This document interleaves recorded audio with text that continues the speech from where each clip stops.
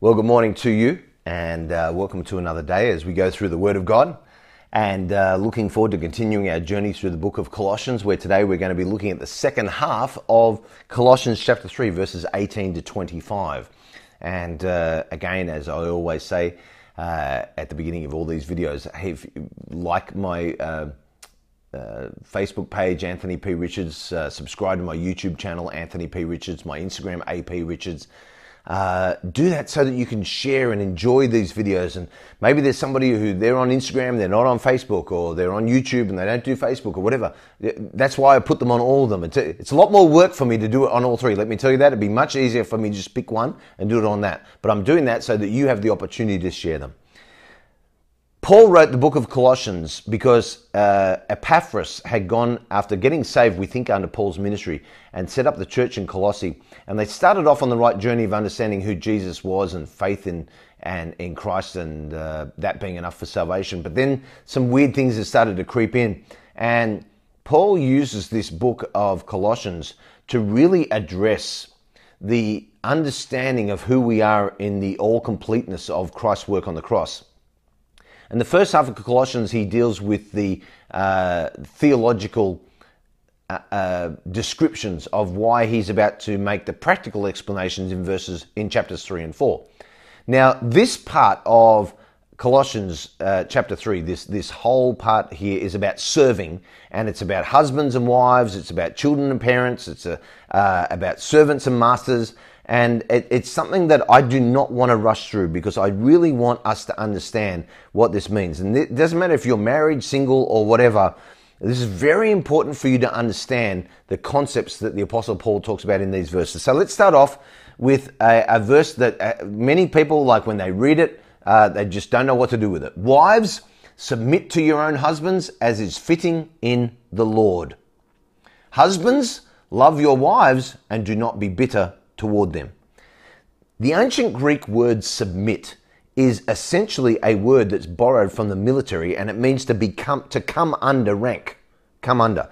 And it speaks of the way that an army is organized among levels of rank, with the generals, the colonels, the majors, the captains, sergeants, privates, etc. They're levels of rank, and one is obligated to respect those in a higher rank.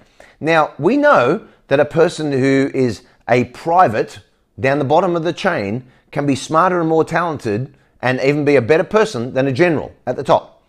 But he's still under rank to the general. He isn't submitted to the general so much as a person as he is to the general because the person is a general. In the same way, the wife doesn't submit and come under her husband because he deserves it. She submits and comes under because he is her husband. Submission. Think about the English breakup of that word. Submission. Submission. Coming under a mission. That's what the whole thing is all about. The idea of submission, Warren Wiersbe says this, the idea of submission doesn't have anything to do with someone being smarter or better or more talented. It has to do with God-appointed order. Therefore, submission means that you're part of a team. And if the family is a team, then the husband is the captain of the team. The wife has her place in relation to the captain, and the children have their place in relation to the captain and the wife. And the form of the verb here, which is hypotasesthi,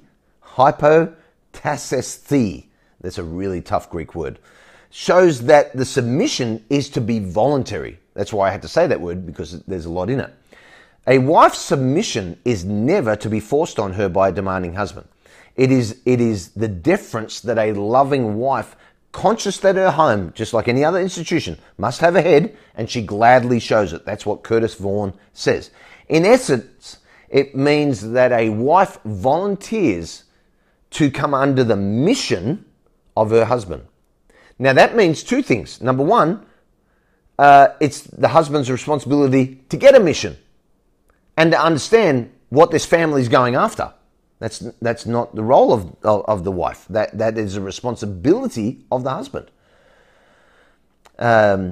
Wives, submit to your husbands defines the sphere of a wife's submission, which is only to her own husband.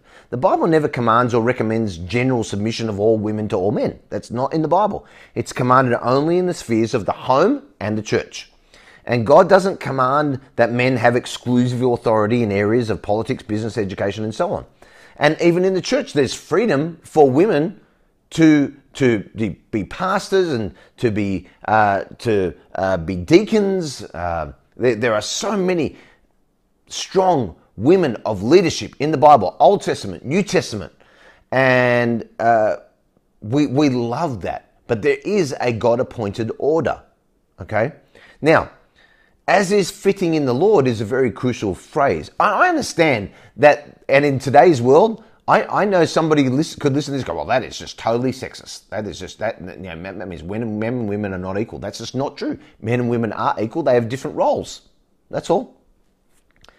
This is a crucial phrase, as is fitting in the Lord, because it colors everything that we understand about this passage. Because there's been two main wrong interpretations of this phrase, each favoring a certain position.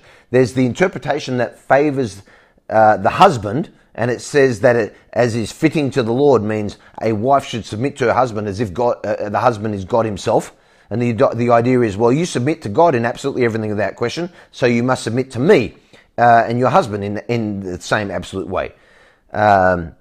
This thinks that as is fitting in the Lord defines the extent of submission. But that's wrong. Simply put, in no place in the Bible does it say that a person should submit to somebody else in that way. In no place in the Bible does it teach that an unqualified, without exception submission, except to God and God alone, it's not required. To violate this is to commit the sin of idolatry. The interpretation that favors the wife says that as is fitting in the Lord means, well, I'll submit to him as long as he does what the Lord wants. And then it's the wife's job to decide what the Lord wants. She becomes the leader then by her yes and no.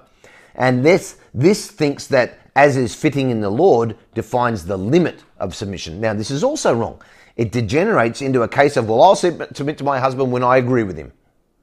I'll submit to him when he makes the right decisions and when he carries them out the right way. But when he makes a wrong decision, he isn't in the Lord, so then I don't have to submit to him. Very simply put, that is not submission at all. Except for those who are just plain cantankerous and argumentative, everyone submits to others when they are in agreement. That's easy. It's only when there's a disagreement that submission is actually tested.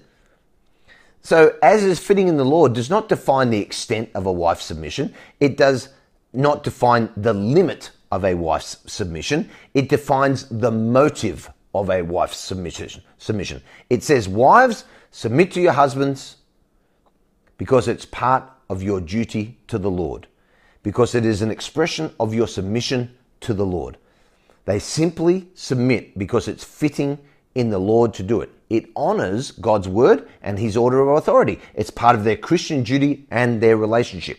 Now, this means that the command to submit is completely out of the realm of my nature or my personality. They have nothing to do with it. Well, so wives aren't expected to submit because they're the submissive type. Well, I'm just not the submissive type. They're expected to submit because it's fitting to the Lord. Well, it's just not my personality. I'm a very strong personality. Well, doesn't matter. This has nothing to do with your husband's intelligence. You probably are smarter than him. Or whether you're more gifted than him, or whether you're more capable than him. It has everything to do with honoring the Lord Jesus Christ. Now, let me just state the obvious. This is why it's important, if you're a woman, to choose your husband very carefully. Because if you're going to choose a Christian husband, you are choosing to come under him. So if you think that you're going to marry somebody who, you're smarter than, you have more gifts than, and you're more capable than, then I don't know whether that's a good idea for you to marry that person. Okay? So I'm not saying it isn't. I'm just throwing it out there. Now, as is the case in every human relationship, the command to submit, it's not absolute. There are exceptions to this command for a wife to submit to her husband. When the husband asks the wife to sin, she doesn't have to submit. When the husband is medically incapacitated or he's mentally insane or under the influence of drugs, the wife doesn't have to submit. When the husband's violent and he's physically threatening to her, the wife doesn't have to submit. When the husband breaks the marriage bond by adultery, the wife does not need to submit to her husband being in an adulterous relationship. Oh, well, that's just him. You know how he is. No, you don't have to submit to him if he's going to do that. And this is where the responsibility of the husband come in. So you can't read verse 18 without reading verse 19. They go together. Husbands, love your wives. Paul's words to husbands safeguards his words to the wives in the previous verse. Though wives are to submit to their husbands, it never excuses husbands for acting like tyrants over their wives. Instead, a husband has to love his wife. And the ancient Greek word translated here is for love is agape. Remember, there's 4 different words for love. And agape love puts an obligation upon the husband. Curtis Vaughan says this: agape does not denote affection or romantic attachment. Rather, it denotes caring love, a deliberate attitude of mind that concerns itself with the well-being of the one who's being loved. So agape love here that a husband is meant to have for his wife is a sacrificial, giving, absorbing kind of love, and has little to do with emotion at all. And it has a lot to do with self-denial for the sake of your wife. Agape love gives, and it loves because it wants to. It doesn't demand or expect repayment for the love that it gives. It gives because it loves. It doesn't love in order to receive. See, what the Apostle Paul really means here, David Guzik puts it this way: husband, continually practice self-denial for the sake of your wife. Now, this agape love is the kind of love that Jesus has for his people. This is the love that husbands should imitate towards their wives. That's what Ephesians 5:25 is all about. And then we have a very clear statement. Do not be bitter toward them. Now, the implication is perhaps the wife has given the husband reason to be bitter. Paul says it doesn't matter if she's given you a reason to be bitter. Don't be bitter. No matter how the wife has been towards the husband, do not be bitter. Why? Because agape love loves even when there are obvious and glaring deficiencies, even when the receiver is unworthy of the love. Means you keep giving it. Okay, verse 20. Children, obey your parents in all things, for this is well-pleasing to the Lord.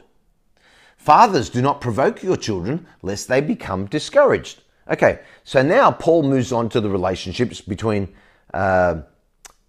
children who are still in their parents' household and under their authority in their parents.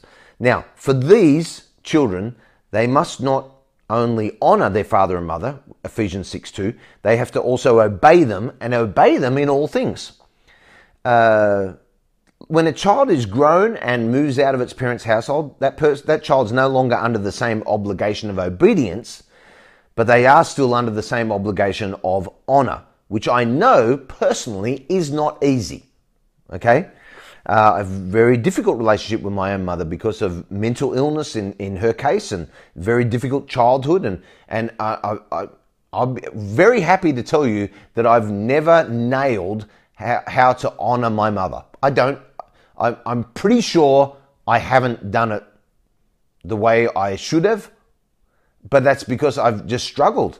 I'm just being honest. It's not like I haven't tried, but I don't know. I know it's not easy. I'm just trying to relate to you. I understand that honor is not always easy, and obedience is not always easy, but it's well-pleasing to the Lord. It's one of the most important reasons for a child obedience is because when a child respects his parents' authority, he's respecting God's order of authority in other areas of his life.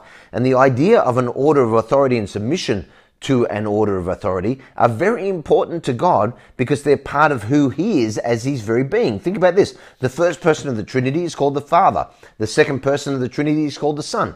And inherent in those titles is a relationship of authority and submission coming under the mission to that authority. The Father exercises authority over the Son, and the Son submits to the Father's authority. That's in the very nature and the being of God. And our failure to exercise biblical authority and our failure to submit to biblical authority, it's not just wrong and sad, it sins against the very nature of God. Remember 1 Samuel 15:23, for rebellion is as the sin of witchcraft. Rebellion it's not good. But then there's a responsibility of fathers. You can't just say to your children, well, you have to obey me and you have to honor me. No, fathers, you have a responsibility to not provoke your children, Children have a responsibility to obey, but parents, and here actually the word fathers is a reference to fathers and mothers, with the fathers being the leaders, okay, of the household, have a responsibility to not provoke their children. Parents can provoke their children. They can be too harsh, too demanding, too controlling, unforgiving, or just being angry all the time. And that harshness can be expressed through words, actions, even non-verbal communication. And in most parenting problems, a parent is very quick to blame a child's behavior. It's easy to do that because the problem is usually most evident in the bad behavior of the child. But Paul wisely reminds us that the bad behavior may actually be because you as a parent provoked that child. Now, the word provoke, A.S. Peake gives us a definition here of the word provoke. Irritate by exacting commands and perpetual fault-finding and interference for the sake of interfering. That's what provoke means. So if you're a parent who constantly irritates your children by giving very exacting commands, and you're perpetually finding everything that they do wrong, and you never give them encouragement for what they're doing right, if you never tell them you're proud of them, if you only ever tell them what they did wrong, if you interfere every time you think they're not doing something right and you tell them, what, no, that's wrong, you need to do that, no, just because I think so, I'm just interfering, then you are provoking your children, and the Bible says, don't do that. So in my classic Anthony P. Richards way, just stop it. Boom. There you go. Why? Because if you don't stop it, your children will become discouraged. Children who grow up with parents who provoke them become discouraged. The Bible tells you that they're not going to feel the love and the support from their parents like they should. They'll come to believe the whole world's against them because they feel that their parents are against them. And it reminds us how important it is to season our parenting with lots of grace, exactly the same way our Heavenly Father does with us. He parents us with grace. Perhaps we should be as gracious, gentle, forgiving, and long-suffering with our children as God is with us. Okay, verse 22. Now, bondservants. Before I get into this, understand slaves back in the time that the Bible was written are not the same way we think of slaves today. Basically, almost everybody was a slave. Like a doctor, a carpenter, anybody who worked for somebody else was considered a slave. Okay, so you have to understand that's the context of these particular verses we're about to enter into. Bond servants, obey in all things your masters according to the flesh, not with eye service as men pleasers, but in sincerity of heart, fearing God. And whatever you do, do it heartily as to the Lord and not to men. As Christians put on the new man, they're going to show a proper submissive attitude towards their masters. In other words, in modern day context, your employer, the person who employs you, or your supervisor. This is another sphere of God's order of authority. Employees have a God-ordained role of obedience and submission to their employers or supervisors. This is why people who are self-made and they're the boss, they started a company, they own it, they don't have a boss. This is why those people struggle to come under spiritual authority as described in Hebrews 13, because they don't have to take into account anybody else, because in their work, they're the boss. They don't answer to anybody, not even a board. They just do whatever they want. And that's why they struggle, because they don't do that in their life outside of spirituality, if you like, and their spiritual walk through their local church. They struggle with spiritual authority. This is another sphere of God's authority in our life. Curtis Vaughan, more than half the people seen on the streets of the great cities of the Roman world were slaves. This was the status of the majority of most professional people, such as teachers and doctors, as well as that of people who were tradesmen and craftsmen. Now, he says, don't do it with eye service as men pleasers, but in sincerity of heart, fearing God. We're always tempted to work just as hard as we have to. I'm just going to do just enough, thinking that we just have to please man. But God wants every worker to see that ultimately we work for God. Therefore, we should do it heartily as to the Lord and not to man. God promises that he will reward those who work with that kind of heart attitude. The Christian who's dishonest, lazy, unreliable, has something far worse than just their earthly boss getting upset at them to worry about. Your heavenly boss is going to reprimand you as well. And you should probably know that. Okay? Verse 24. Knowing that from the Lord you will receive the reward of the inheritance, for you serve the Lord Christ. This is very interesting. Okay. N.T. Wright. One should properly read the inheritance as the reference is clearly to the life of the age to come. This is ironic since in earthly terms, slaves could not inherit property. So there is an inheritance for us, and there is an inheritance for us in Christ. But you should also understand that there's an inheritance for you in your work, for you serve the Lord Jesus Christ. The N.T. Wright says this about this also. The force of this unusual phrase, the Lord Christ, which Paul uses nowhere else, allows the titles of Lord and Christ to stand together without the name Jesus as well. This could be brought about by a paraphrase. So work for the true master who is Christ, your Messiah. Verse 25. But he who does wrong will be repaid for what he has done, and there is no partiality. This is where it all gets real, people. When a Christian worker does poorly in their job, they should not expect special leniency from their boss, especially if their boss is a Christian. Being a Christian should make you more responsible, not less responsible. And you will be repaid, and there will be no partiality. For ancient Christian slaves and for modern Christian workers, there's no guarantee on earth of fairness of treatment from those who you work for. I've spoken to somebody just recently this week, and they're having a really tough time in their work, and their boss is just treating them terribly. Sometimes partiality means that bad workers are unfairly rewarded and good employees are penalized or even left unrewarded. But Paul assures both our ancient relatives and brethren and us that there is a final rewarding and there's also a final punishment. And with that final reward and that final punishment, there's no partiality. See, in Ephesians 6 verse 9, Paul addressed masters and he warned them, hey, there's no partiality with God. In other words, there's a warning just as much to the bosses as there are to the people who work for them. And here he warns servants there's no partiality with God. So Curtis Vaughan says this, in Ephesians, masters are not to think that God is influenced by social position. In the present passage in Colossians, slaves are not to act unscrupulously just because they know men treat them as irresponsible chattel or goods. So what's the observation from this passage of Scripture? I bet you've got a lot of observations. You're probably going to have to watch this one over again. And did he really say that? I can't remember what he said. I'm going to have to watch that one over.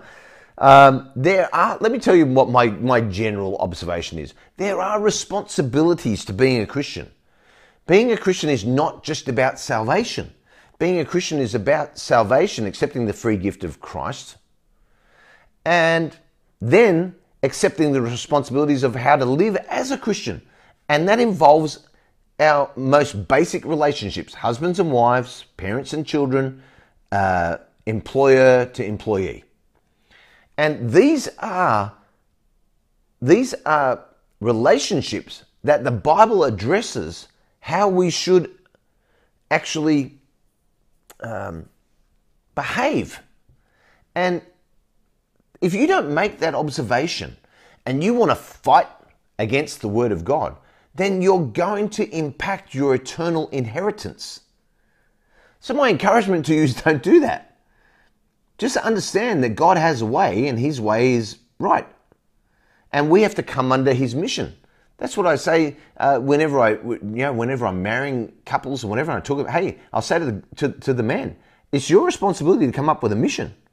Now, you need to involve your wife in that, and it's not like you just go away into a chamber somewhere and then come out and go, I've got the vision and now you have to follow me. No, you have the conversation, you arrive at it together, but husbands, you have to own it And then wives, you have to come under that mission. But if you've been involved in it and you married the person who's on the same trajectory as you, which is the Bible tells us, make sure you're not unequally yoked. In other words, make sure you're heading in the same direction. Then there's no fight. There's no argument because you're both heading in the same direction and you're excited about it. But there's a captain of the team. And there's a responsibility for us to men. You have a responsibility to come up to a mission. Let me tell you this while I'm on this, okay? Too many men are very happy to let their wives lead because they're lazy. And you know how a lot of men let their wives lead? I'll tell you, this is how they let them lead. Hey, well, what do you think we should do? Well, I think we should do this. Yeah, let's do that. Or they just ask questions all the time. Well, which one do you want to do? This or this? And then the wife chooses. I think we should do that. Oh, okay. So then I posit to you, who's the person leading? The person asking the questions or the person answering the questions? And I would tell you that it's you being lazy, allowing your wife to answer the questions and by default now have to take on the weight and responsibility of leadership and mission in your family. But this is the thing, men, you're not understanding, is that when you get to heaven, you will be accountable for those things that you allowed your wife to choose. Not her, you will be. And wives, if you think it's like great that your husband like submits to you and allows you to choose the mission, then you're deceived into thinking that you're somehow going to be accountable for that. You're not. Your husband is. And so I don't want either husbands or wives to live in a state of deception or misunderstanding who is responsible for what. Men, you are responsible for your mission. Wives, you are responsible to come under that mission. In other words, don't have a competing mission. But husbands and wives are to work together in unity, for there the presence of God is. You see, it's not hard. We're not meant to fight against each other. We're meant to fight with each other as husbands and wives. And when you do that, you'll model it for your children. And your children will see that in their parental relationship. And then they will have healthy, fruitful relationships when they enter into their own marriages. Lots in this today. Let's pray. Heavenly Father, help us in all of our relationships. Husbands, wives, children, parents, employees, employers. Lord, help us all to understand that ultimately every single one of us comes under your mission. And every one of us must submit to the head, which is Jesus Christ. And I pray, Lord, that every one of us would have no problem submitting not just our souls to you, but our lives to you as well. And what we are doing on this planet between now and when you come back or you take us home. In Jesus' name I pray. Amen.